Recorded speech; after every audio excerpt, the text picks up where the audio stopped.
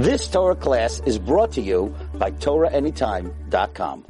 All right, welcome everybody. Welcome all our Torah Anytime viewers, listeners, subscribers. We are beginning today, B'ezrat Hashem, the story of Rabbi Akiva. It's going to be probably a three-series class, hopefully. Amazing, fascinating life story. We're going to try to go from everything from A to Z. There's actually a wealth of information on him in the Midrashim, in the Gemara, and in other sources as well. There brings a lot about his life. He is one of the reasons why this is so fascinating. And one of the reasons why, first of all, we're doing it specifically now is the Omel. The Omel, we know Rabbi Akiva had 24,000 students that died during this time. One of the reasons that we have this mourning process. We don't shave, we don't take haircuts, we don't listen to music, we don't get married during these times. So it pays to understand not only his students, which we don't have that much information about that whole situation, but their master, their teacher, and what a tremendous level that he was able to reach. The reason why this story is so fascinating and it comes to interest in so many people is because that it has, generally you have somebody who became the biggest rabbi in Israel. So how does that person become biggest rabbi? You hear about him when he's, 4 years old, he already learned and taught himself how to read. When he's already 7 years old, he already memorized the entire Mishnah. By 10 years old, he already finished the Gemara, and by 15 already he made a Siyum Hashas and Siyum Talmud Yerushalmi, Talmud Bavli, all the Halakha, everything he's done. So then you go and you're like, okay, listen, you're 20, 30, 40 years old already, and be like, oh, how could I ever reach a commitment to someone that on his caliber? Rabbi Akiva was not like that. Rabbi Akiva was somebody who came in from very, very humble origins. Besides the fact that he was a convert, he comes from a lineage of converts. Some say his father or his grandfather, was converted to Judaism. So he didn't have the lineage, he didn't have his big rabbi father helped and taught him Torah from when he's a little baby until he, became what he was. He also came from a poor background. He was a shepherd. He didn't have any family money. Not only was he a shepherd, he was a shepherd that he had to rent himself out to somebody else. He wasn't even a shepherd for his own sheep. Additionally, he did not start learning Torah until the age of 40. Until the age of 40, he did not even know the Aleph Bet. He did not know how to read. He was illiterate. He was also, besides to top it off all on that, he had a strong hatred towards rabbis. He would say about himself, he says, if I would see a rabbi, I would like to bite him like a donkey. He wanted to bite him so hard so they ask, why not a dog? Why specifically a donkey? Because a donkey's bite is so hard, it pulverizes the bone. So that's how much he hated rabbis. Yet, there's one more actually. He was actually a single father at the age of 40 already. And he's widowed, from his first, possibly widowed from his first, marriage, had a little child, and he comes in to the scene at 40 years old, an illiterate shepherd, not only not knowing any Torah, hating the rabbis, hating and trying to go away from all that, and yet he became one of the greatest sages of all time. The level that it says about him is so unbelievable. The Gemara speaks about it. The Gemara says that Rabbi Akiva is referred to as Rosh LaChachamim, the head of all the sages. He's considered that, and I'll tell you even more so. There's a interesting, I believe it's a midrash that brings it down that there was Moshe Rabbeinu asked God, why is there little, when you see a Sefer Torah, there's something called the crowns on the Sefer Torah, which is like little lines that go on top of the letters.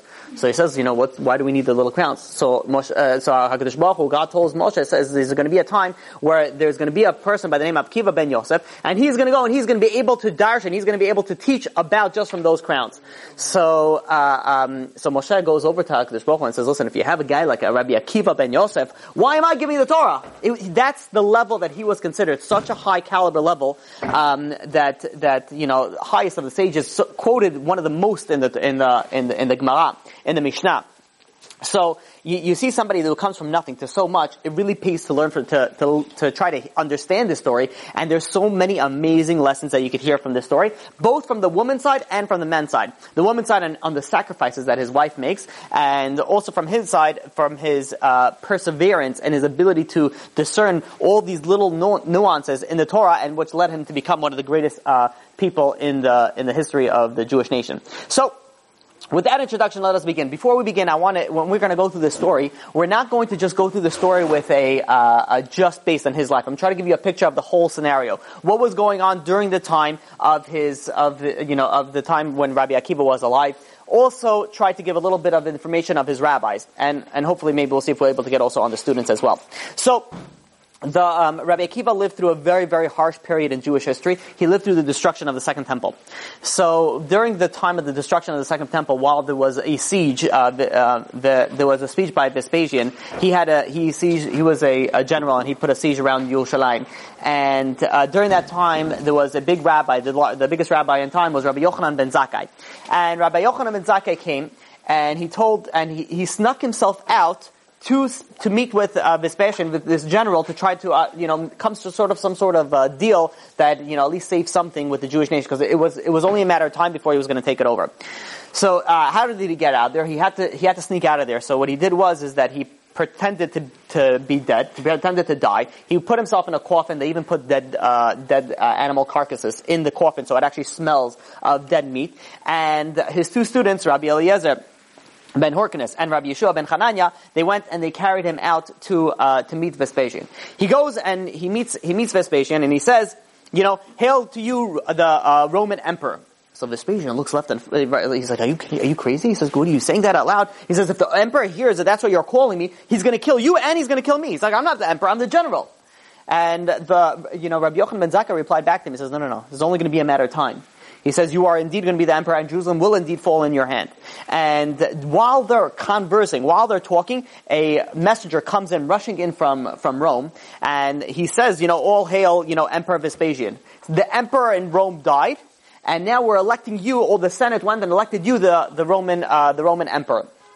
The general and now the emperor Vespasian was so impressed with Rabbi Yochanan ben Zakkai. He says, "Ask me whatever you want, and I'll grant it to you." And he asked for a few things. Of the few things that he asked for, one of them was to spare the Chachamim, the sages in Yavne. Yavne was a location where a lot of the sages went and learned Torah. And that's what he asked for. He says you got to spare for them, because he realized, he says if the temple's going to fall, everything's going to fall. The only thing that's going to hold the Jewish nation together is the Chachamim, is the sages that are going to be able to teach the Torah and continue on the Jewish legacy, if I may, the Jewish religion, and actually teach it over to the children of the Jewish nation. So he went and he got his wishes were granted.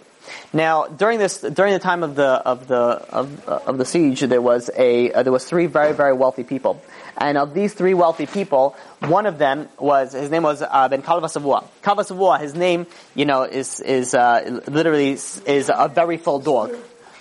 Why is it that it's considered why was his name like a very full dog? And the answer is because when somebody came in starving like a hungry dog, they came out so satisfied, they were so stuffed from his house that they were full like satisfied as a dog. He was a big Baal Tzedakah, he gave a lot of charity. So much so and he was one of the wealthiest Jews at the time. He was able to support the entire Jerusalem for 21 years. There was three very wealthy people that were able to support the entire Jerusalem for 21 years. And he was one of them that was, with his storehouses and the amount of food and resources that he had there, was enough to support Yerushalayim for 21 years. So during this time, the Kalva Savua, during the siege of Yerushalayim, there was these wicked people that they wanted to fight the Romans. And the Jewish sages did not want to fight the Romans. They said, "Listen, it's not going to help. We have to surrender now." So what they decided to do was go and they burned down all the storage facilities that they had in Jerusalem. So they burned the entire place down to the ground, and the Jews then were starving to death, and many Jews died because of that. So Kalva Savua, his entire resources that was in Jerusalem was completely destroyed. Jerusalem was destroyed as well. So Ben Kalva Savua went to move into his country home. He had a country home near Tveria. I'm assuming it's near Tveria. It was near the Kinneret, so I'm assuming it's in the area of Tveria. So he had there a very large estate, fields and pastures and sheep and a bunch of animals and vegetables, fruits. He had a whole system going on over there. So he goes over there and he moves into his country estate. And when he goes there, he takes along his daughter. His daughter is the only one that he has as family, immediate family. His wife passed away not too long ago, and so it's just him and his daughter Rachel. So while he's settling in, he's now looking for somebody to supervise all his sheep, all his, he had a lot of shepherds, he had a lot of cattle, and he needed somebody to oversee everything. He didn't have a son to do this, he didn't have a son to run over his business, so he decided he was looking to hire somebody. he got recommended a very, very bright person by the name of Akiva ben Yosef. Akiva ben Yosef was recommended to him by one of his neighbors, and he says, I heard a lot about this guy. He's a very, very bright guy. He knows a lot about the sheep. He knows a lot about the land. I would recommend to go and, see maybe he'll be a good fit for it. So fine, they set up the meeting, and they meet with Akiva meets with Ben Kava Savua. He goes over there, and they start talking about the sheep, and he's starting to question him, and he sees that, Akiva ben Yosef is really, well versed in the business. So during this meeting, there's a knock on the door, and his daughter, Rachel, walks in. And she comes in and says, I'm sorry to disturb you, father, but there is a visitor that you're expecting, which was by the name of Papus ben Yehuda, is here, and he's waiting outside. So the father, the Kava Savua says, listen, I'm in the middle of a meeting now, I can't attend to him right now, please see him to the living room, let him, make himself feel at home, give him some food to eat, and I'll be out with him shortly. She says, fine, she closes the door and she leaves. Then Ben Kava Savua goes over to, Akiva, and he says, he explains the situation. He says, this Papus is why I'm thinking of arranging a match between him and my daughter. And, he's a close, he knew his father, Ben Kava Savua knew Papus was father. And he says, as long as the two, them get along, I want to this is going to be my shidduch. So, he explains the situation, and they move on with the meeting. Then Ben Kava Savua goes to Rabbi Akiva, before he was Rabbi Akiva, so it was just Akiva, and he tells him, and he says, what are your wages? How much are you going to charge me? What is it going to cost me? So, Rabbi Akiva says, listen, pay me according to the value of my labor. Now, Ben Kava Savua really liked that. He says, I like that. He says, you know what, you're hired. He says, you're hired, just from that. So then he goes and he says, what you're going to be doing is you're going to be in charge of all the shepherds. You're going to make sure that they graze in the right places, that they're not stealing from people's grasses, and that when it's time to shear the wool, you're going to shear it and you're going to send it to the storage facilities, and you're going to be charging of all that. Then he asked him, and he says, listen, are you familiar with the laws of shchita, the laws of slaughtering? So he says, to be honest, I don't know anything about Judaism. And he says, I really don't, care so much for it. I just know basic history of Judaism. So he says, it's a shame because I would have put you also in charge of the slaughterhouses as well. But he says, okay, fine, we'll start off with this. Meanwhile, the meeting ends, he hires, Akiva, and now he goes up to his really a meal with his potential future son-in-law, Papus. So they go, this meal was not only him and his future possible son-in-law and his daughter, it was also a few of the wealthy neighbors. They all came in, and they were talking, they were discussing things that were going on in economics and politics and all things like that. And then obviously he came into the destruction of the temple, because that's what was the hot topic back then. So they start talking about that. So Papus, this potential, son-in-law, goes and he says, it's our fault. We're blamed for all our suffering. So, one of the neighbors says, I agree with you. He says, God is punishing us for all our sins. So Papus says, no, that's not what I'm referring to. He says, what I'm referring to is that the reason why we're dealing with what we're dealing with is because we refuse to be like the other nations. If we would be like the Roman Empire, if we would be like everybody else, everybody would leave us alone. Why do they wouldn't care what we do? He says, because we stick out and because we do our certain, things that we do, that we don't follow, go in with the flow with everybody else. He says that's why we get prosecuted. So, they started, that's a very harsh statement to say to religious Jews. So he says, are you trying to tell us that we should, start worshipping idols, and becomes like the Romans? So he's like, no, I'll never say to worship idols. You say rather, worship, believe in the one God, believe the basic tenets of Judaism, but everything else, everything after that, everybody should do whatever he sees fit. He says, and then we won't be, prosecuted. So Rachel was sitting over there, and Rachel was very, very devoted to not only to Judaism but to the continuation of the Jewish nation. And she says, I don't understand. She says, I'm but an uneducated girl, but if I may say something, it says, how do you expect the Jewish nation to last if they're only going to believe in one God and that's it, and the whole Torah is going to go, the Jewish nation is going to go as well. So she says just the opposite. He says, now that we don't have the temple, and now that we're getting prosecuted, now that we have to embrace the Torah even more strongly, this is the time that we have to remain loyal to our Father in heaven, and B'ezras Hashem, that will bring us a happier future. So, Kava Savua was very happy with his daughter's answer. But, Papus, replied back and he says, listen, I see you're very, enthusiastic about this, but you're living in a world of illusion, in a fantasy world. So the Roman Empire is not the Babylonian Empire. There are many, he starts speaking about their philosophers, they don't even believe in these multiple gods, Plato, Aristotle, they don't believe in all this nonsense, but rather, I believe that this is what Papus says, is that we should believe in one God, and then do what we feel that is fit for us to do, and this way we'll be able to go and continue and live without being what's the word I'm looking for? Traumatized, like prosecuted. So the meeting ended, the meal ended, and everyone went to his own way. And meanwhile, Akiva, was working, and everybody was extremely impressed with him. He was very quick on his hands and feet, and he knew everything. He was very, very quick learner, and he basically got noticed, and in a good way. And Rachel was observing him as well also. She sees that, he's very smart. And one of the people during the meeting, in the meal, they said, I see you have someone new coming around. I see you hired somebody new. It's like, this is Akiva ben Yosef, right? And he's like, yeah, I just hired him, to oversee all my shepherds. He says, that guy is, very, very bright head. He says, my son tried to get him to go to yeshiva for quite some time, but he refused to go to yeshiva. He says, a guy like that in yeshiva, forget about it. So Rachel was listening to all this the whole time. Meanwhile, Rabbi Yochanan ben Zakkai was getting sicker and sicker. He was ill, and it was time for him to leave the world. He had his two students. One of his many students. Two of his students was next to him was Rabbi Eliezer ben Horknus and Rabbi Shua ben Hanania, which is also going to be, we'll see in the future, is going to be Rabbi Akiva's teachers. And they go to visit the rabbi. Their dying rabbi, Rabbi Yochanan ben Zakkai, and they see that the rabbi, Rabbi Yochanan ben Zakkai, is sitting there and crying. So it says, "Dear teacher," says, "Why are you crying? This is what's going on. Why are you in tears?" So the rabbi answers back, "I'm going to," he says, he goes and explains to him, says, "If I would go and be judged in front of a king of flesh and blood, then okay, I'll be able to bribe him, be able to do something about it, but I'm going to meet with the king of kings, the Melech Malchei Amlachim." He says, "Should I not be afraid?" So the two students go over to him and it says, "Teacher, please bless us." So he blessed them. He says, "May you always have the fear of God in the way that you fear people." So they said, that's the blessing. He says, "That's it." He says, "Halavai that it will be just that." He says, you realize when someone's doing a sin, he doesn't look to see if God is watching him. He looks to see if somebody else is watching him. Somebody's in, he's home alone in the middle of the night, and he decides he wants to go on the computer. So what does he do? He looks left, he looks right, makes sure no one's watching, and then he lets his fingers and his Yetzer Hara go and run wild. However, let's say there was a group of people behind him. He would never do that. So what do we see over here? The fear of people is greater than the fear of God, because God watches everything.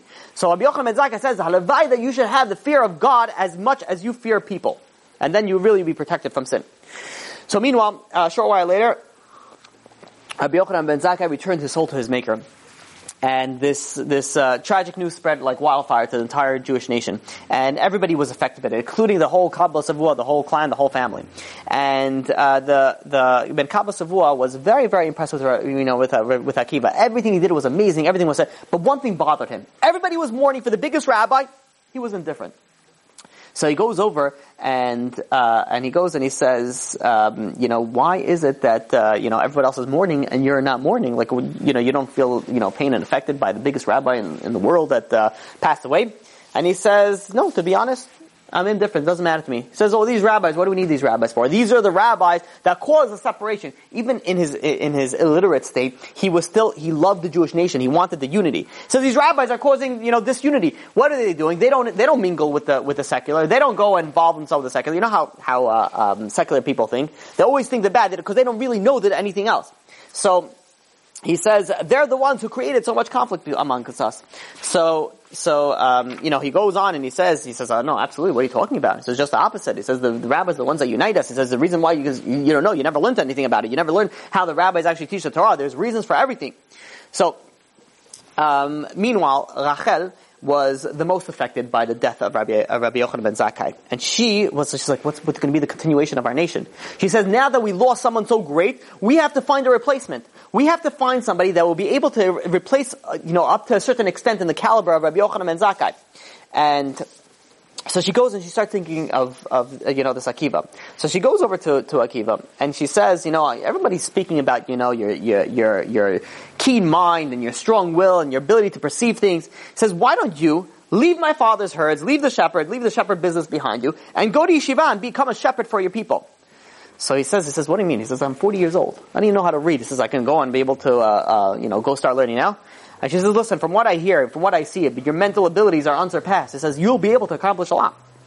So she says, he says, listen, what's going to be my compensation for all of this? So she says, what do you mean? You're going to be, you're going to bring, you have eternal bliss in Olam Haba. You'll have eternal reward. You'll bring great contribution to the Jewish society, to the Jewish nation. So he says that's very nice and it's very, beautiful to hear, but says it doesn't put bread on the table. And with that, he says, not for me. It's really a shame. I've met in my lifetime many, many geniuses of people. You have like some sort of people that, they're like beyond geniuses. What does the Satan do with all these geniuses? If you ever realize, he puts them in such a situation that it will never come to learn Torah. Because if they learn Torah, they'll become like crazy, crazy high. So what do you have it? There's like, I'll tell you what some of them do. I know a few of them that they're so smart. But what do they do all day? They play the dumbest video games. The video games, that like you build fields and you build this and then you dig holes and then you share farms and like the craziest things that they do. These are the things that they enjoy playing. So Satan tries to take them out of learning Torah, just the opposite. They get involved in all these crazy stuff and they have brilliant minds. If they would put their minds in Torah, they would be able to get to reach such levels. So to the Satan, Rabbi Akiva had great potential, so he wanted to try to, as much as he can, to go out and prevent him from learning Torah and from becoming someone great. So Rabbi Akiva, meanwhile, he goes and, he continues his work, and while he appeared to reject everything that Allah said, it still, was in his mind, sort of stuck in his mind. And, he started thinking about the world, about the, Torah, and about things like that, and so it really, it dug into him. So one day he's walking past by and Rachel, her father had a very large estate, and he had a few, streams of water flowing into the Kinneret. If you've ever been into the Kinneret, it's a beautiful, huge, land of water. And so he had a bunch of beautiful streams walking over there and, beautiful gardens. And she used to walk around the garden. She didn't have a mother. She didn't really have that many friends. So she would be a lot of herself in her own thought. One day Rabbi Akiva sees her on the grounds, and he goes over to her and he says, forgive me the daughter of my master, for bothering your solitude, your moment of alone time. But, you've told me things and it's been constantly bothering me since you told me. He says, I have some questions about the Jewish nation. He says, what you're saying is so true about, the continuity of the Jewish nation. He says, but why does the Jewish nation, why do we suffer so much? Why do we have to go through so much suffering? So she replied back and she says, listen, the greater the person's tasks in this world, the more issues that are involved in it. And I'll give you an example. This is not what she said, but I'll give you an example to understand this, which in his example I use pretty frequently. You have a CEO, he has more worries and more problems than somebody who is mopping the floors. Now why? They're both working at the same company. And the answer is because you have much more responsibilities than that guy. And hence you get paid for it more. So the Jewish nation, they have a lot of responsibility in this world. And hence, there's a lot of issues that come up and we have to deal with it. And he says, she explains it also as follows. There was a stream of water that was going down and, into the Kinneret. And during the rushing stream, there was a bunch of big rocks that were stationed right in front of the water. And what happens if you have a running stream and there's rocks? So the water, hits the rocks, it splatters all over.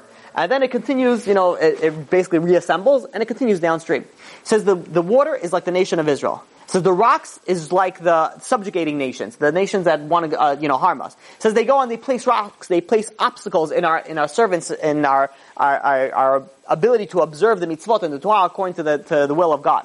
But what happens? So they block us and we split out to the entire world. But then what? We reunite together and we continue downstream into the water. She says, Rabbi Akiva was very impressed with the way that she was able to understand these things. And he's like, this is unbelievable. He says, I see you have a lot of, answers to these things. So he says, what does water have to do with the, Torah? And and she actually quoted him a pasuk from Yov. The water rubs out the rocks. He says even furthermore, it says if you look at the rocks, what happens to the rocks? If you have constant water flowing onto the rocks, it starts eroding the rock, or it smooths it out. It actually could break through the power of the rocks, which we'll soon see of the most famous stories of Rabbi Akiva. So he started asking her a bunch of other questions. So he says, listen, how could, start asking the most famous question about free will. How could you have free will if God knows what's going to happen in the future, and God knows what I'm going to do, so how could I have free will, and then hence, how could I be punished for things that I do? She goes over to him and says, listen, you're asking me all these questions, I'm an educated girl. He says, I don't learn Torah. He says, go to yeshiva, learn Torah, and you'll get all the answers. He says, are there really answers for all these questions? I says, absolutely, you go to Torah. So he kept on asking her questions over here. Some of them she answered him. Says, why is it that we have so many troubles in our time? He lived in a time of tremendous trouble. So, to the Jewish nation. So she goes and she starts explaining to him. She says, listen, says the Jewish nation, when they were born into slavery, in Mitzrayim, they had a very, very hard time. Says, well, what's going on with us? Why do we have to go through such hard times? Little did they know that their children is going to be the people that are going to get the Torah. Says that, and she goes and she says, Rachel goes to Rabbi Akiva and she says, you know what was able to go and hold the Jewish nation together? It was in the merit of the woman. When the men gave up, the women, were continuing and they were giving the faith for the men to continue their work. And when the men didn't want to have any children, the women were able to reboost their emunah, reboost their faith and be able to continue. And because of the woman, that's why we were able to survive. So Rabbi Akiva is sitting there and looking and he's sighing. He's like, says, if only I'll be able to find a wife like that, like someone like you, then I will need to, and happily dedicate my life to the learning of Torah. And he was just, saying it as a, just as a passing statement. And she replied back to him, which he didn't expect. He says, if I knew that one day you become a great teacher of Torah, of the Jewish nation, I would not turn you down. So he was like, what? So he replies back and says, listen, I can't promise I become a great teacher. That's who knows, So she goes and she says, regardless, if you would promise that you would dedicate your life to Torah, regardless of whether you feel you're in the condition of becoming a teacher or not, I would not turn you down for the marriage offer. And then she gets up, and with the final word, she says, speak to my father, and she walked off. Rabbi Akiva was like stunned. He says, he never even in his wildest dream thought that he would be able to marry, or even have the possibility of entertaining the idea to marry one of the wealthiest, persons in the people alive in Israel at the time, his daughter. So he's thinking, and he was extremely impressed with Rachel. Everything that she said so was wise with her enthusiasm for the Jewish nation. He was extremely, extremely impressed with her. And he's saying, if only you were poor, like me, I would feel comfortable marrying you. I would, take it from, so it really made him nervous. He wasn't able to go and bring this up to her father, Kal V'Savua. And he didn't have the courage, so to speak. But he says, if I ever marry you, I will make a vow that I dedicate my life to learning and starting the Holy Torah. Meanwhile, days go by, and Kal V'Savua goes and he, brings in back his, Akiva, and he says, we never discussed, monetary payment, like what's it going to be? So Rabbi Akiva was very nervous, and he says, I would like to make a request in a slightly different manner. He says, release me from my duties so that I could go study Torah, as your daughter promised to marry me on the condition that I learn Torah. This is what the servant is basically telling the master. So the Kal V'Savua was so astonished. He was shocked. He was looking at Akiva, and he's like, he's like, has a demon gone inside of you? He's like, are you kidding me? He says, marry my daughter? So he says, Akiva replies back. He says, listen, he says, I'm aware of the, of the craziness of the way it sounds, but I would never bring it up unless you brought it up to me. So it's like impossible, Kal V'Savua says. He calls all the servants, bring in my daughter, bring in Rachel.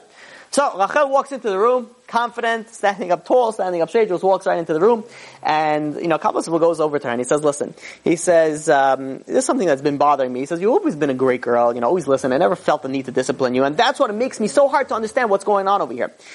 This person that's standing in front of me, Akiva, he is claiming that you told him that you will marry him if he goes to learn Torah. Not only is he poor, not only is he ignorant, he comes from he comes from the Avodah Zarah, he's a convert to the Jewish nation. So, Rachel replied back, says, listen, even my father, Akiva, with all that, it's true, but he has such a gift in mind. If he's going to spend his days and his nights learning Torah, with his intellectual abilities, he will become one of the greatest teachers in the Jewish nation. So, the father replied back to her, he's like, foolish child. He says, this guy is 40 years old. He says, what makes you think he'll be able to overcome everything that he missed in his early years? He says, he doesn't want to marry you because he learns Torah. He wants to marry you for the money. He wants to marry you for the wealth. So Akiva was sitting there the whole time, and he's like, listen, my dear master, you judged me wrong. He says, I want you to marry your daughter for herself, not for the money. And even if she would be poor, I would be happy to marry her, even if she would be as poor as me. So, Ben Kal V'Savua goes and says, if she was as poor as you, how would you go and learn Torah? It really got him in a good, tight situation up there. So Rachel responded back, and he says, if I were as poor as Akiva, I would go and work so that he, my husband, would be able to go and fulfill his mission and learn Torah undisturbed. And so the father replies back to her, he says, you're only saying that because you never had a day of hunger in your life. You don't know what it means to be poor. You've never experienced hunger. So she replies back to him and says, you're right. I've never experienced hunger, but I'm not afraid of it. She goes to him and says, you have such a love for the Jewish nation, and you are willing to give up your storage houses to feed the Jewish nation for 21 years until it was burnt down. Says, I too have that love for the Jewish nation, but I want to give something to the Jewish nation that can be burnt down by a physical fire. And that is the fire of the Holy Torah. The fire that the Torah was able to continue on with, generation to generation. So, Ben Kava Savua was extremely upset about the situation. And he goes and he says, you're supposed to leave my house you're going to leave my house this very day. He tells Akiva. He says, this is not the place for you anymore.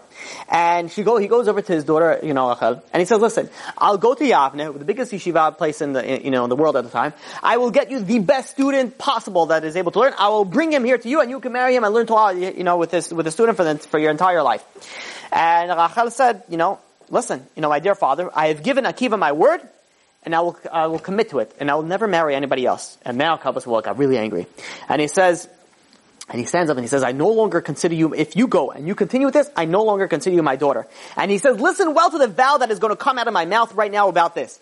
And he says, and this is what Kabbalah says, you will not receive anything, not the slightest thing from all my possessions. You are not to take a thing from this house with you, except with the clothing that you're wearing on you. And then he goes over to her and says, now choose between him or me. That's what her father said.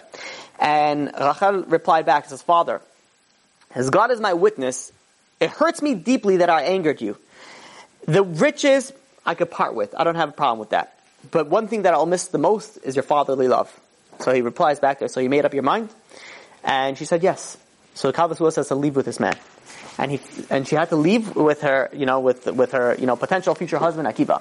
And they left. And they actually got married. They went and they had a very modest wedding and they got married. Now, to fulfill his end of the deal, now they had to go and, go to Yeshiva. So they traveled to a nearby town, a very poor village. She went and she sold everything that she had that was of wealth of her. With the money that she had, she had some jewelry on her, she was able to, expensive clothing. She sold that and they bought a very, very modest 2-bedroom house. 2-bedroom, I shouldn't say a house, 2-bedroom hut, and barely furnished, and that's where they were going to live. Now, after they got married, so he goes and he says, okay, now it's time to go and learn in Yeshiva. I have to stand up to my word with you. And she goes and she says, okay, let me go find the rabbi. She goes and she meets the big rabbi in the area, and she starts speaking to him. Says, listen, I want my husband to come and learn with you Torah. And this rabbi is looking at her and he says, my dear daughter, he says, you look so familiar. He says, what is your name? So she says, I'm Rachel, the son of Kabbalah Savua. So the rabbi is looking shocked. He says, what happened to your father? Did he lose all his money? He's looking at her. She's a poor, pauper. She's ripped clothes, looks like she lost all her money. She says, no, Chas v'shalom, my father still has all his money. So he goes and says, so, what's going on over here? Why are you dressed like a pauper? Like, what's going on? So she explains to him the whole situation about her father, about Akiva, and how, he made a vow that he's not allowed to use any of her possessions, and now that's why she's here. She wants to go on her husband now to learn, Torah. So, the rabbi was very, very impressed with her. And he says, your self-sacrifice will be praised by our people for thousands of years, and you will serve as a role model to the daughters of Israel. And he says, of course, bring your husband over. And to bring the husband over, the husband, it comes in, and, the rabbi speaks to him and says, so, what do you know about Torah? So he says, to be honest, nothing. He says, do you know how to read? Nope. Do you know the alphabet? Nope, nothing. So wow. So he says, yeah, we gotta start you on the beginner level. And they start teaching him. They start teaching him Aleph Bet. A 40-year-old man is going and he's learning Aleph Bet with a bunch of children. A bunch of children are sitting in a class and he's learning the basics. And, he was one of the things that made Rabbi Akiva so great is he didn't take anything for granted. He says, okay, the Aleph makes this noise and it's spelled like this. Right away he asks a question. He says, why is the Aleph spelled like that? Why is the Aleph looked like this way? Why is, what? And he started asking all these questions. And the rabbis went and they answered him. Meanwhile, a few days go by and they're learning the alphabet, and the entire place, everyone's laughing at him. Here you have a tall man. One of the characteristics that we know about about Akiva is most likely he was bald. So you have a tall 40-year-old bald man sitting in a classroom, a bunch of little children learning the alphabet. Everyone's laughing. The whole place is it's a joke. So he goes over to Achad and says, listen, I'm trying over here, but, they're laughing at me nonstop. It's very difficult. So his wife, the wisdom that she has, unbelievable lessons that you can learn from her. Wow. She goes to him and says, I totally understand you, my dear husband. He says, no problem. He says, but I have a request for you. He says, of course, my wife, anything. And she says, they had a donkey, or they borrowed a donkey. And he says, take this donkey, and I want you to put soil on its back. And he puts soil on his back, and then she says, I want you to go and plant some seeds on his back. He goes and he plants some seeds on his back. Then she says, I want you to water it. And within a few days, he's watering it, I guess the seeds that grew very quickly, and a little flower started sprouting from this donkey's back. And she goes over to him and he says, listen, I want you to go and take this to the market. Just walk around. Don't sell anything, don't do anything, just walk around the market. Just whatever you want, my dear wife. Anything that you want, I will do. He takes the donkey and he starts walking around the market. He comes home that night and she says, so, how was the walk in the market? He says, to be honest, it was brutal. He says, I walked into the market, everyone was pointing and laughing. Look at this guy who has a donkey that's growing flowers from its back. And she says, wow, that is tough. He says, well, do me a favor, do it tomorrow as well. Says, whatever you want, my dear wife, I'll do it. The next day goes, and he brings the donkey back into the market. And people again are laughing, pointing and laughing. Look at this guy. He's going crazy. Look, he has a donkey that's growing, he has grass growing on this donkey. He comes back home, and for the next few days, she tells him, keep on bringing it back. Just walk around it. And after about a week or so, she goes over to Akiva and says, Akiva, tell me, so what is there? How's it been in the marketplace with the donkey? He says, to be honest, it's not so bad anymore. He says, people got sort of used to it. It's like, oh yeah, here's the guy, the crazy guy with the donkey and the flowers. And no one even laughed at me, no one pointed, no one did anything to me about it. So, the genius of the wife, Rachel, goes over to her husband. So this is, woman should learn from this amazing story. She goes over to him and she says, listen, you're right, they're gonna laugh at you at yeshiva. They're gonna laugh at you, yeah. But just like they laughed at you and the donkey for a few days, eventually they stop. So too, keep on going to yeshiva. Don't worry about it. They're gonna laugh at it. Eventually they're gonna get used to it. They're gonna see, oh, this is the guy that learns in Pre-1A. Don't worry about it. And then, you'll be able to continue without any issues. And Kachaya, and this is how he went. He went back to yeshiva, and they laughed at him, and then eventually they got used to it. They got used to the guy, learning as a older man with a bunch of, basic Judaism with Aleph Bet and all the basics with all the kids. So, meanwhile, Akiva was studying, nonstop. He was, learning day in, day out. And meanwhile, his wife had to go and support the family. So, while Akiva was learning, nonstop, his wife was working nonstop in any, odd job that she could find to possibly put food on the table. And she kept on taking a little money and saving it on the side so that she would be able to go and, eventually there's going to come a time when B'ezrat Hashem there will be a Mazel Tov and you're not going to be able to really work. So she wanted to save some extra sum in case that comes. So meanwhile, she saves a small amount and time goes by. And, there was a person in their town by the name of Eliyahu, and he was extremely, extremely poor. And not only that, he broke his leg and he wasn't able to work. And at the same point in time, his wife gave birth to a baby. And now, they have a baby expense. And now they have, he's not able to work. They actually have to sell every possession that they have. And then they had nothing left. So people were, it was a poor town. Nobody was able to give money. And, he goes over to Akiva. He sees him walking past by. He's like, Akiva, do you have something to pay, something to put food on the table? I got nothing. So, Akiva feels terrible. So for another fellow Jewish person, so he goes over to his wife Rachel, after she comes after he comes home, and he says, listen, he says there's somebody who is even poorer than us. He says, can you imagine that? Which made him feel also a little bit good because it bothered him about the condition that his wife was living in. The wife was living, every morning she had to wake up, she had to pull straw out of her hair because they used to sleep on straw, and it really bothered him that we're living in such poverty. And now that there was someone who was poor, it gave a little bit of a, it's not that bad. It could be worse. So he says, I wish we had some extra money, not only that we could live better, but rather that we could, at least alleviate some of the issues and the suffering that our neighbors has. So she says, listen, I have been saving some sort of money. And she goes and she runs in, takes her savings, a little savings that she has, she says, here, we have some little money saved up. I was saving it for a certain occasion, but go ahead and bring it to the poor person. So he takes the money, and he's like, unbelievable. He says, your trust in God, Rachel, is as not only as, it's greater than your love for the Torah, that you're able to give the little thing that we have away to somebody else. And he goes and he starts praising her. He says, I am the wealthiest man in the world. He says, I do not envy the Roman emperor with all his wealth. He says, I got the best deal in the entire world. I got the best wife, and I am the wealthiest person. Meanwhile, he takes the money, he brings it over to this poor person, Eliyahu, and his family. Eliyahu is sitting in there, and he's like, oh my God, thank you so much, it's so unbelievable. He's like praising him, Akiva, you're unbelievable, you're amazing. Akiva says, no, listen. He says, you're praising the wrong person, it has nothing to do with me. It's my wife that you have to thank. It's my wife. She's the one that gave this. So he continues going, and he continues learning. Meanwhile, after a short while later, Rachel gives birth to a baby. And she's home, and he's not able to, she's not able to support the family. So he goes over to his rabbi and says, listen, I'm going to be coming in a little bit late every morning. I'm going to have to go and make some money. I'm going to start working a little bit in a few hours in the morning. And he went and he became like a wood chopper. So he chopped some wood. He goes and he's chopping the wood, and he takes the wood, and now he uses the wood to sleep on. He uses the wood for fire, and then he sells the wood. He basically, everything evolves around that. So much so that this is the level of his devotion that he was able to learn. He took a piece of wood, basically a torch, and with that he used to go and review at night all the learning that he missed during the day, because now that he was working.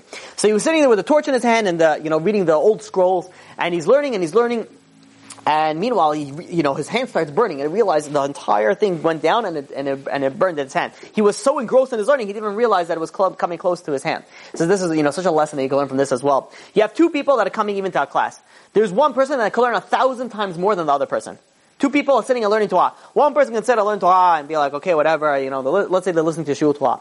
So they're listening to it, they're doing 7,000 things at the same time, which is great. At least they're listening to Shiur Torah, right? They're listening to, let's say, in Torah anytime, right? You have it playing in the background, and then you're on the web, searching for, browsing for, shopping for shoes. Which is, granted, it's great. Keep on doing what you're doing, you're learning. But it's not the same that if you're sitting and you're concentrating, you're learning Torah. There are two people that can be learning Torah and they're sitting in the shul. One of them is spacing out, one of them is thinking. One other person is learning and constantly focused, constantly, in his mind is in Torah. We learn more than 1,000 times than another person. Rabbi Akiva was the type of person, when he's learning Torah, he was all in it. He didn't even feel the fire that was burning down in his hand. So, once he made enough money, you think somebody makes enough money. So now what do? You put some money on the side, you save it, maybe eventually you open up a business, and then you'll be able to get even more money, and then you have workers, then you can save and learn more Torah. Akiva wasn't like that. Once he had enough money that would last him for a few days, he stopped working. So he stopped working, went to the yeshiva full time. Once he ran out of money, then he went back to work for another few days. So, Akiva, when he had his love and his thirst for Torah was so great that he had a thirst for knowledge in general. He did not only go and learn just only focus on Torah. He met a doctor, he would start questioning him about every little detail about it and learn from that also. He met a mathematician, he started speaking to him about math. Astronomers, a linguist, no matter any craftsman that he met, he would go and he would start interrogating them and finding out more information about it. And he would make use of that for the Torah as well. Meanwhile, at this point in time, there was the famous Titus. He went and he destroyed the temple. So he went and he was at sea, and God was basically making this tremendous, crazy wave and crazy storm that it looked like his entire ship is going to drown. So he goes over and he stands on his deck and he realizes, okay, God, the God of the Jews, I know this is what you're doing to me. He says, because I destroyed your temple. He says, but I see that you have only power on water. He says, you're able to beat me on water. Paro, you destroyed in water. Me, I destroy your temple. Where are you going to get me at water also at the sea? So he says, Titus replies and says, listen, you want to fight me? Fight me mano a mano on land. Let's see how much you'll be able to do that. So God says, all right, you want to play like that? No problem. He goes, instantly the entire sea becomes quiet. He goes, the second that he steps foot on the ground, Hashem says, God tells him, not only am I going to get you, I'm going to send my smallest messenger to go and kill you. And he says a mosquito. This tiny little mosquito, this little fly. He goes in, the second that he steps on the ground, this mosquito flies into his nostril and goes into his, into his brain. And this mosquito started, nibbling at the brain. And this was causing, Titus tremendous headaches, tremendous pain and suffering. And one day he's walking around and he passed by this craft shop they're doing their baking because they're, making the swords, whatever they're doing and they're making it. And he realized it, with all this noise, suddenly his head stopped hurting. The fly in there, sort of like the noise got disturbed it, and it sort of was resting. So Titus says, all right, this is what I have to do. And he went and he hired an entire entourage of people just to make a noise wherever he goes. So this way that the fly would be calm. This lasted for about 30 days until the fly got used to the noise. And then he started, kept on, biting, kept on going on in its brain. And eventually it took about 2 years where Titus died. And they did an autopsy on him. They opened up his head and they saw this huge, humongous fly that basically ate up most of the majority of his brain. And, so when he was, and he was emperor at that point in time. So when he was, after Titus's death, his brother, Domitian, or Domitian also pronounced, he took over as emperor. So during this time, during this time, I know, I'm sorry, Willie, I'm going to go a little bit further because I want to try to get in, but if anybody needs to leave, Chazak Baruch, even if I just say, yeah. So, he goes, and the Jewish nation decided that now that there's a new emperor, let us go and let us, send a, delegation to, basically, become on his good side. Give him a nice, sizable, beautiful, donation to his empire on his coronation day and, help him on his, maybe get a good relationship between the Jews and the Roman Empire. Because the Roman Empire, they were subjugated under that nation. So, the person that was chosen to go and to become the messenger was Nachum Ish Gamzu, which was Rabbi Akiva's rabbi.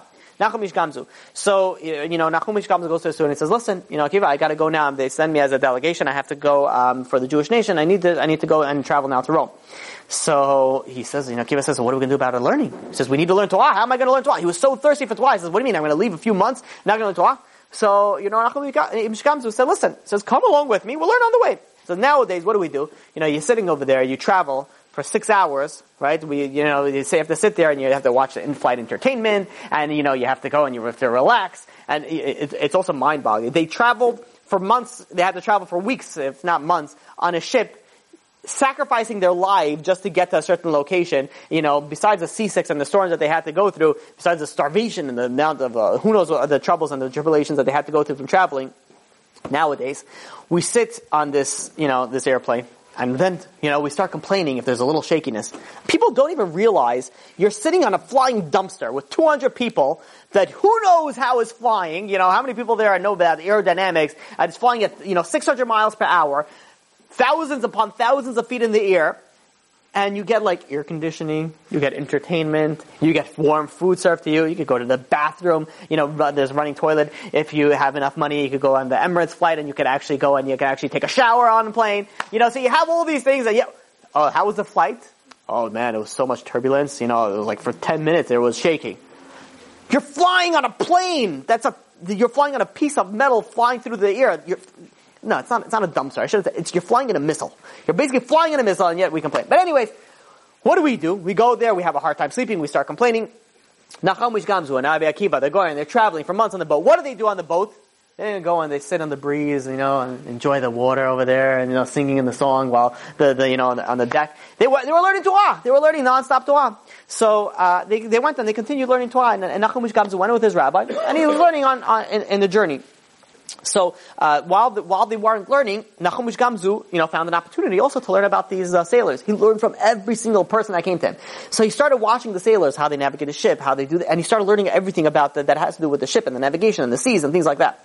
Meanwhile, Rabbi Akiva was up on the top deck, and I guess Nachum Ish Gamzu was either not around or down below the deck, and there was a crazy storm that came into effect, and the ship was going backwards and forwards, and the bunch of drunk sailors were rolling all the place back and forth. Everyone screaming, "That's it! This is the end. This is we're gonna die."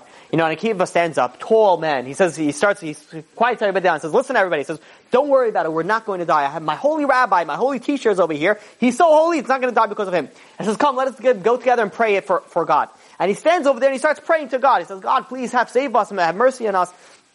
And people see him, they were very impressed with, just his ability to do whatever he just did. And they all started praying with him. And shortly afterwards, a few minutes go by, and the entire sea calms down. So there was a person that was sent, that was near there, near Akiva at that time, and his name was Flavius Clemens. And he goes over to Akiva and he says, I'm extremely impressed with what you just did. So you should know that I'm closely related to the emperor. And if you ever need anything, they didn't have cards back then, but imagine it's like, here's my card, call me, if you ever need anything.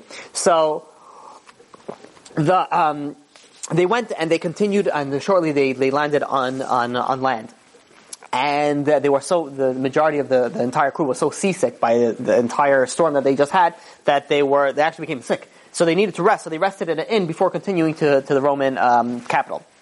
So while they're sitting through the inn, they're going in there, and they check in their luggage, I guess if you may. And in their luggages is this magnificent chest, which is all the jewels and the diamonds that the Jews collected to give to the Emperor Domitian. So they go in, and they hand in this beautiful chest, and the innkeeper takes it, puts it on the side of sidekeeping, and the innkeeper wives look at it and be like, wow, it's a nice looking chest, I wonder what's inside it. So the innkeeper says, well, let's check it. They go, they pick the lock, whatever they do, they open it up, and they see this entire thing is full of Jews in a tremendous value. So suddenly they're like, we're rich. Says, what are we supposed to do over here? So the innkeeper says, listen, I have an idea. He goes and he takes out all the jewels, puts it in his safe. He goes into the backyard, digs out some dirt, and fills up the chest with dirt. And he closes the chest, locks it back up again, and says, no one will be the wiser. When they will, we'll deny it. So they go after a short while. Nachumish Gamzu and Rabbi Akiva, they go and they start feeling better, and they continue their journey to Rome. They go, they take the chest, and they start making their way towards Rome. They get to Rome. They get to the capital, and they see the Emperor Domitian, and they say, listen, Domitian, he says, we have a gift on behalf of the Jewish nation. We want to go and congratulate you on your becoming the emperor, and here's your gift. And he looks at this magnificent, a chest with, beautiful, bedazzled all around. He says, wow, I wonder what's going to be inside here. It's so amazing.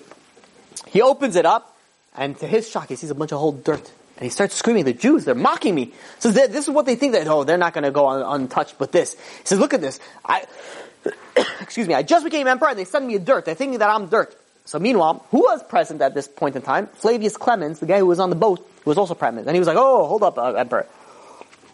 He says, I was with these two sages on the boat. He says, these two are not these just your run-of-the-mill sages. And someone else piped up and says, listen, the Jews, they were known, their forefather Abraham had special dirt. That when he would go and he would fight at war and he would throw this dirt will turn into like missiles and bombs and arrows and knives and everything, and it would be able to take apart the entire thing. Maybe it's a magical dirt.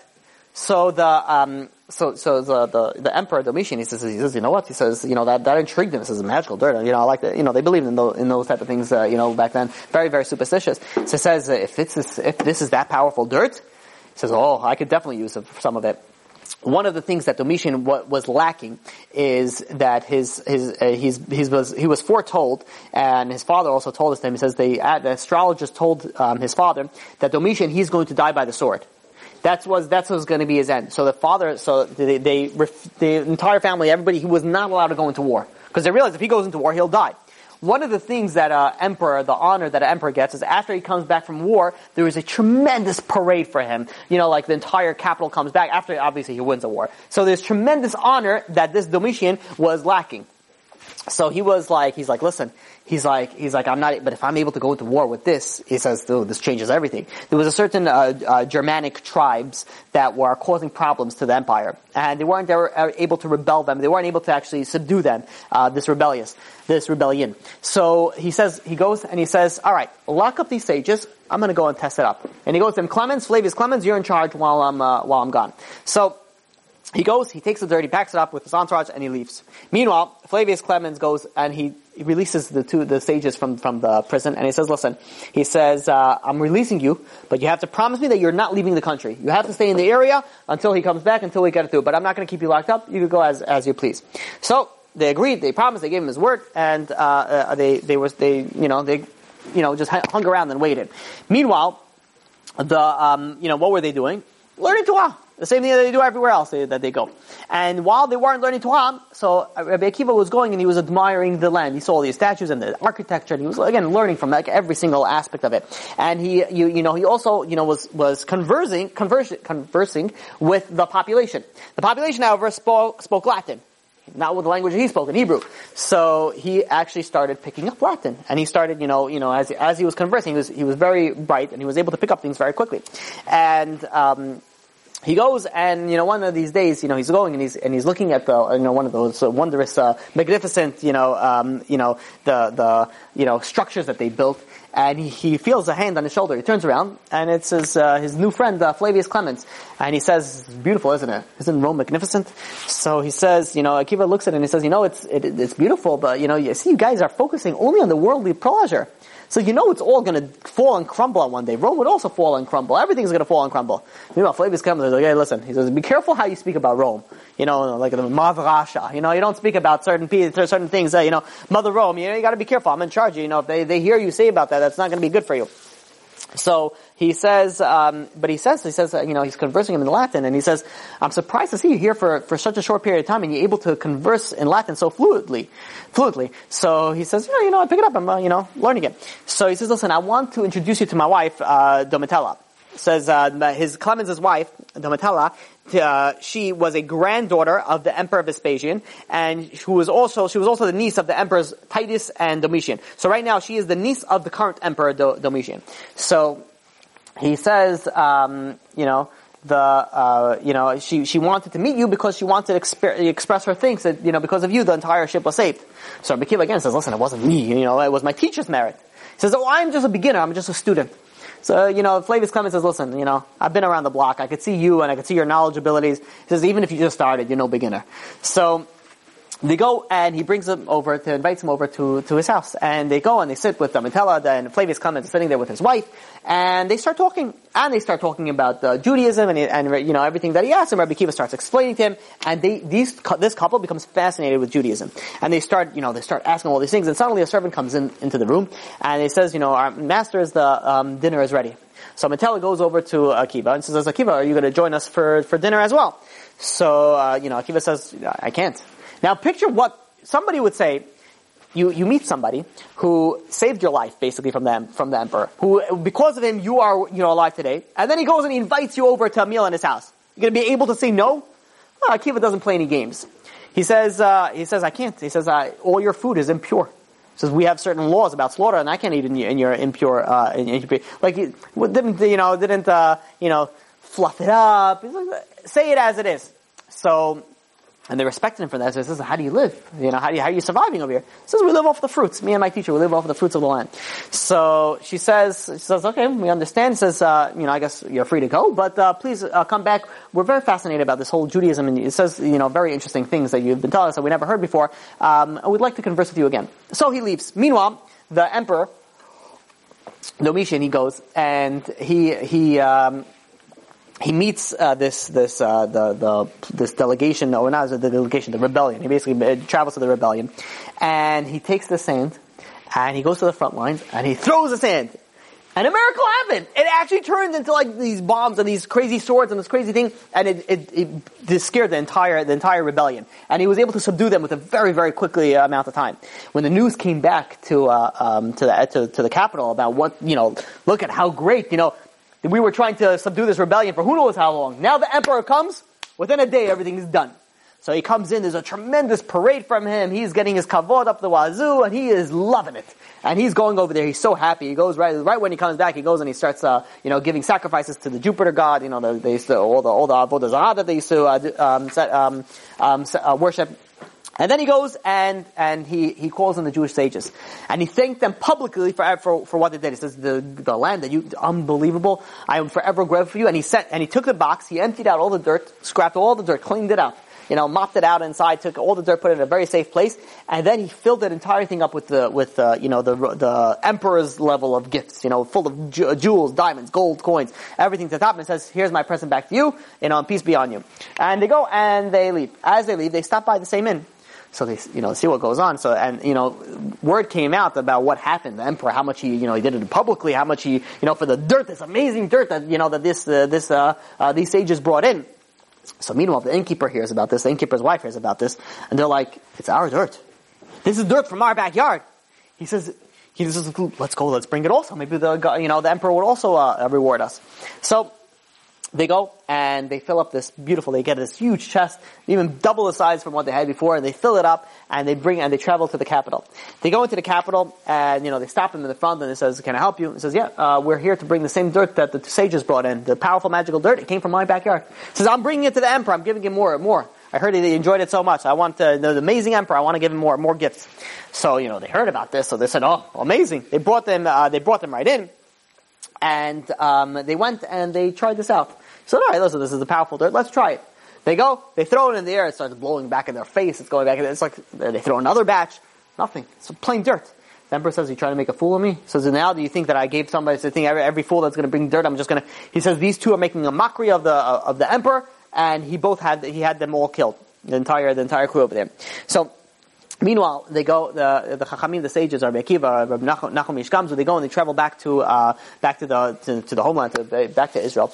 And meanwhile, they each go settle back in, a few days go by, and, Rabbi Akiva goes to visit his rabbi to continue learning from him.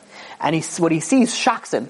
He sees his rabbi, he's sitting over there, and he's paralyzed, unable to move his arms, unable to move his legs, he has boils everywhere. And he says, dear rabbi, what happened? What's going on over here? He says, it pains me to see that you're suffering so. So the rabbi says, no, just the opposite. He says, it's good that I'm suffering now. I'm suffering for my sins. He says, what sins? What happened? And he starts explaining to him, I was traveling. I was going to visit my father-in-law. And as I was traveling, some poor man came and asked me for food. And I got off my donkey and I started unpacking and I was walking slowly. And by the time I turned around to give him some food, I realized that he was so starving that he kneeled over and died. He died from starvation because I didn't go and I didn't give him fast enough. So it says it's good that you see me suffering now, so at least I don't have to suffer in the next world. So, a short while later, he goes, Nachum Ish Gamzu goes and he returns his soul to his maker. And again, the entire Israel mourned another great leader and the death of this amazing teacher of the Jewish nation. Meanwhile, you have over here Rabbi Akiva, his rabbi just passed away, and he doesn't have, anybody to learn from. So he goes and, him and his wife, Rachel, they decide that he is going to go to Yeshiva in Yavne. Yavne was the big capital where Yeshiva is. There were two big, the big, Chachamim of that time, Rabbi Elazar ben Horkenes and Rabbi Yeshua ben Chananya. So they go, he says, she decided, I want you to go and I want you to go, learn over there, Rachel says. So she goes, one of her friends go over to her and say, listen, to travel there is 3.5 days of travel time. Each way.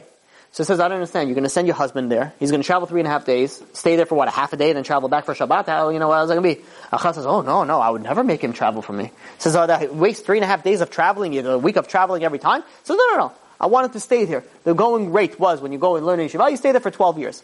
I wanted to stay there for 12 years and learn. And she says, Rachel, are you crazy? He says, what do you mean? You say, you're sitting there in dire poverty. You had everything. Rachel would have been able to marry the richest person in the world. She didn't even need to marry the richest person in the world. Could have married anybody. She still wouldn't have to work a day in her life, have maids, servants, everything that she wanted instantly. And yet she gave it all up so that her husband could learn Torah. So, but not only that, now, not only you're giving up that, now you're giving up your husband as well, so you're going to raise your kids, you're going to support your family somehow, and you're going to send your husband away for 12 years and not even going to be able to see him, and, for sacrifice, well, how much can you sacrifice already? It says, whatever I need to do to get him to learn Torah, that's what I will do. And she goes, and she sends him to learn Torah. Nowadays, for all the married women that are listening, they go, and you have the husband wants to go and learn Torah. Oh, he never spends time with me. We want to go, we want to say, and granted, you are supposed to spend time with your wives. It is extremely important. No, it's an obligation that you need to spend time with your wife. And you have to make sure you spend some time with your wife. But some women, they refuse to let their husbands go and learn Torah. And if they don't refuse it, do you at least push your husband to learn Torah? Look at how much lessons you can learn from Rachel. How much he pushed Rabbi Akiva, and look what he became. He became the greatest. Why? Because he had a strong woman behind him. So he goes and she sends Rabbi Akiva to go and learn in Yavne, learn there for 12 years. He goes into the yeshiva, Rabbi Akiva, and he sits by the teacher's feet, doesn't say a word, and he just soaks everything in.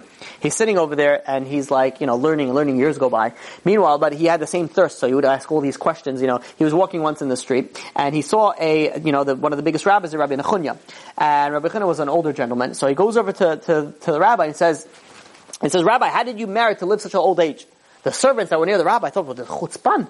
This guy, look at him, guys. So audacity that you have to speak to a rabbi like that. So they started chasing him. So he runs up a tree. And while he's running up the tree, he asks another question. He was so search for knowledge and didn't stop. He's like, Rabbi, he says, why does it say keves echad?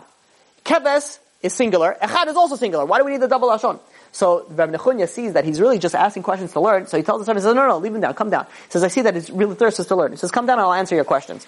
So he says, first of all, keves echad. It says the reason why it says keves, which is singular, and echad also that's singular, is because to show you that not only you take one sheep, you take the best of the sheep. Additionally, you want to know why I lived such a long life?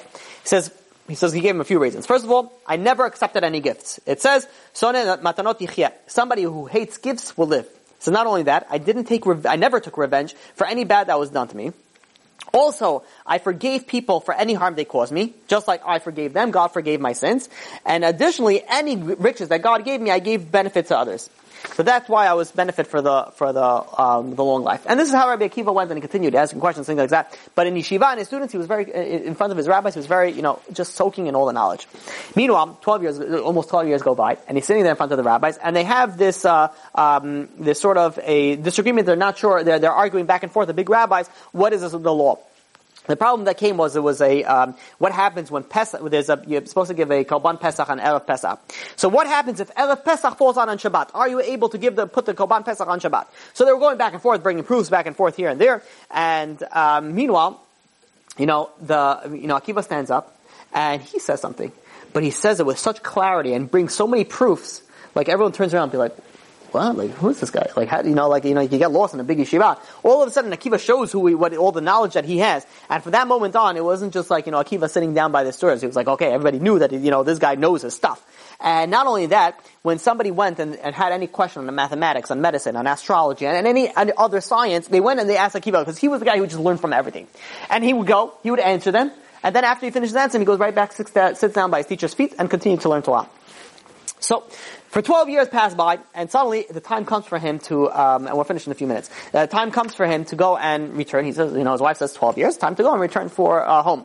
So, meanwhile, there was a certain troublemaker living in the town of where Rachel lived, and she goes and this troublemaker goes and tells her, he says, listen, you're such a fool. Not only you gave up riches, you also gave up your husband. It says 12 years he's gone. He forgot about you already. Who knows where he is by now? He's gone. He says, what are you thinking about, doing all this? And she says, no. He says, listen, I hear some reports. I hear he's doing really well. He says, I'm very happy that I sent him. And besides, she tells him, says, listen, the time is coming that he's supposed to be coming back anyways it's 12 years. So this troublemaker always used to sit at the beginning, at the entrance of the town. One of the reasons is, I don't know if we'll get to it, he was also unknown to anybody right now. He was also a spy. So for the Roman government, so he was, he acted like this, and that's why so whatever. So in any case, for a different time, maybe I don't know if we'll speak about it possibly in the last class. But anyways, so, he goes and he realizes now Akiva's coming. This is like a troublemaker guy, very loud guy. He says, okay, he starts on the lookout for Akiva. And they go, as I know, suddenly, he sees a tall man, bald guy walking into town. And he says, that's Akiva. He says, I recognize him, a tall guy, you miss him. And so what he does, this troublemaker goes, he runs in front of, Akiva, and he goes over to Rachel, and he tells her, he says, you see, 12 years have come, he's not coming. He starts bad-mouthing Akiva in front of her. He says, listen, you left everything, look what you could have done, you could have had the riches. And meanwhile, Akiva is getting close to the house, and he overhears this conversation between, the two people, his wife and this complainer. So, some say that it was a woman, but whatever it was somebody complaining to Rachel. And, Akiva's listening over there, Rabbi Akiva's listening, and he says, and she says, this guy is leaving you, and he doesn't, complaining. Meanwhile, Rachel responds and says, listen, he says, I am so confident and I'm so happy that he's doing what he's doing, that if he comes back, and he hears me, I would say, go back for another 12 years. That's how much I wanted to learn Torah. Rabbi Akiva was sitting outside, he heard this, he turned around, and he went right back to learn Torah. Didn't even come into the house. He went right back and he learned Torah. So, he goes and he leaves and he goes back to Torah for another 12 years. After all, this is his wife's wishes. Meanwhile, 12 years go by, and he decides that, now it's time for him to, come back again. And so, he goes and he starts making his way back into his hometown.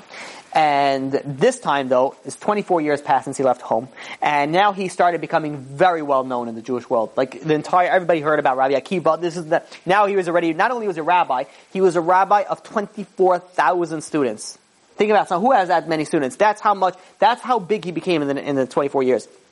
So he says, listen, he goes to the student, says, listen, I have to make my way back. I promised my wife 24 years. Now I have to go make my way back. So what did the students do? You go where your rabbi goes, because he teaches Torah everywhere. He went with an entourage of 24,000 students making their way back into their hometown. And they're going over there. Meanwhile, everybody's hearing. They see a bunch of students coming. They're like, everyone's asking questions. What's going on here? They're like, oh no, the biggest rabbi in Israel, one of the biggest rabbis in Israel is coming to visit over here. He's coming to so everyone started coming out and they're greeting him. It's tremendous, the scene, if you could only imagine what's going on.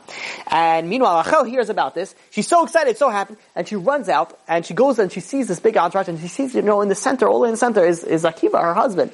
And she starts making her way into it. Meanwhile, The students go and they see this old, poor beggar woman rushing and trying to see the rabbi. They're like, they try to, hold her back. He says, listen, it's a big rabbi. You can't just push yourself all into it. Rabbi Akiva saw her and he says, no. And he made like, Kriyat Yamsuf. He's like, you make sure she comes up to the front right away. And she comes up to him and he announces to all the students and he says to her, he says, all my Torah and all your Torah is all hers. If not for her, none of this would have happened. And he goes in and explains that, it's only because of her. And they had a very emotional reunion. And meanwhile, her father, Kalva Savua, was, heard about this big rabbi coming into, nearby to his town. So he decided to, bothered him, about the vow that he made to his daughter. Throughout the years, his daughter Rachel tried to make up with her father. So then he says, "Please, forgive me. Please, what I did. I really felt I needed to." And and Kalva Savua was hard on his ground. Did not, he rejected everything. Now he was getting older, he started feeling bad. So he wanted to speak to this rabbi. He didn't know that this rabbi was his son-in-law. He wanted to speak to this rabbi to annul his vow. So he goes over to this rabbi, and he says, listen, he says, Rabbi, the richest guy comes into town, and when he walks in, there's another Kriyat Yamsuf from the other end, right? And he was walking right back in there. So he walks right into the front, and he says, and he's looking at Rabbi Akiva, but he doesn't recognize that he was a servant, many years ago. And he says, Rabbi, I need your advice. I have an issue at hand. I have a daughter, and I vowed to disown her. And I held by the vow. But now I'm getting older, and I feel like, I made a mistake. I'm growing lonely, and I want to annul that vow. So Rabbi Akiva says, explain to me the situation. So he says, she went and she married this ignorant, poor shepherd, and, I vowed that she wouldn't touch a penny of my money. So he says, so Rabbi Akiva goes and says, and had this, poor, ignorant shepherd, had he become, learned Torah, he says, you would have made the vow as well. And the Ben Kalva Savua answered, he says, listen, to be honest with you, the fact that he didn't have money didn't bother me so much. What really bothered me was the fact that he was so ignorant. He knew nothing about the Torah, nothing about Yiddishkeit, nothing about Judaism. He says, why should you have to go and marry this guy? If I would have known that even if he would have learned a little bit, known one Mishnah, known one halacha, I would have already not made the vow. So, the Rabbi Akiva goes over to him and he says, my dear father, it is I, Akiva ben Yosef. I am your son-in-law. And your daughter, Rachel, she's my beloved wife. And Rabbi Kalva Savua sees this. He starts crying, starts weeping. He says, can you forgive me, Rabbi?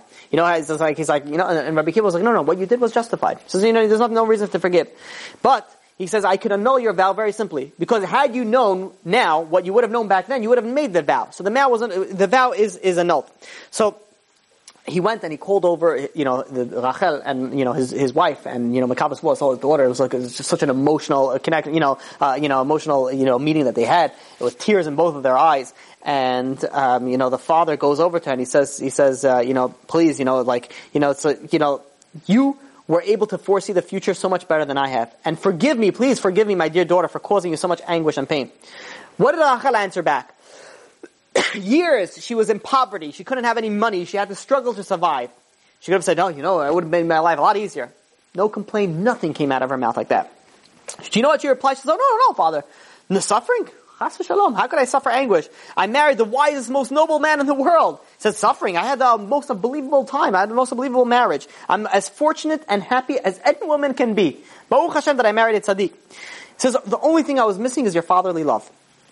Ben Kalva Savua was so moved by this, he goes at that moment in time, and he tells, Akiva, he says, half my wealth is yours right now. I'm signing off half my wealth to you. And the other half will be after I pass away, is also going to you. That's how fortunate it was. Rabbi Akiva started, and we're going to soon see, but Ezrat Hashem will probably speak about it next class also, and how he came from the ignorant, illiterate, poor shepherd to one of the wealthiest people. And there's 6 ways that he made money that he made tremendous amount of money, which we'll go, Ezrat Hashem, speak through all of it. But in any case, I want to finish with one last story on Akiva, and we'll close it off with this.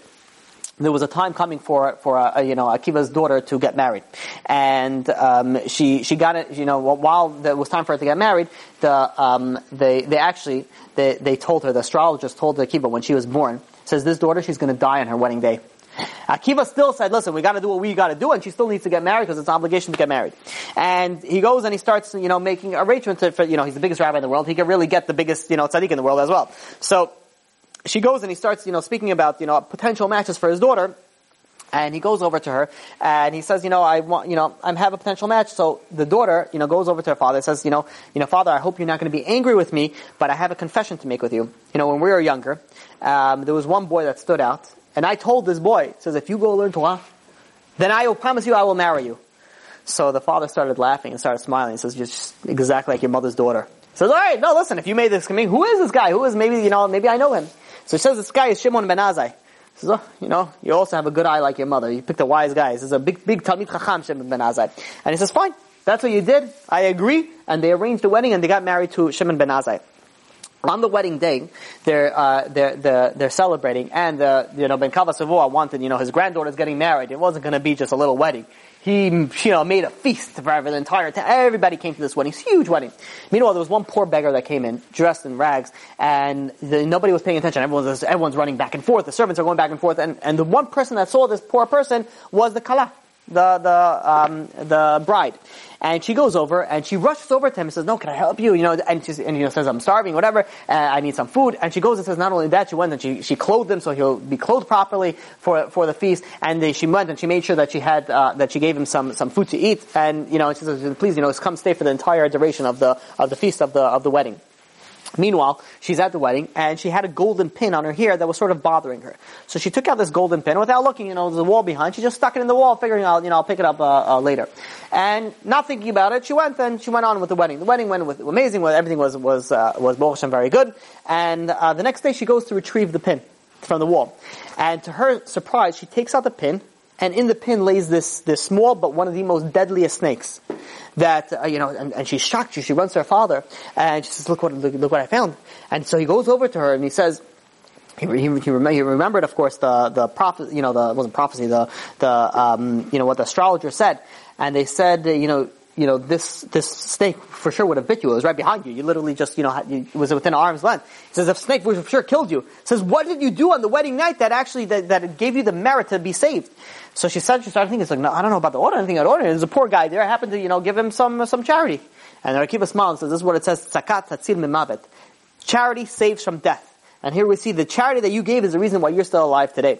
We'll see the unbelievable sacrifices that not only Rabbi Akiva made, but also that his wife, Rachel made. And Bezrat Hashem will continue next week with continuation of this story, this amazing story. But what we have to all understand from this story is that there's only so much time that I have that I can't go and explain each lesson.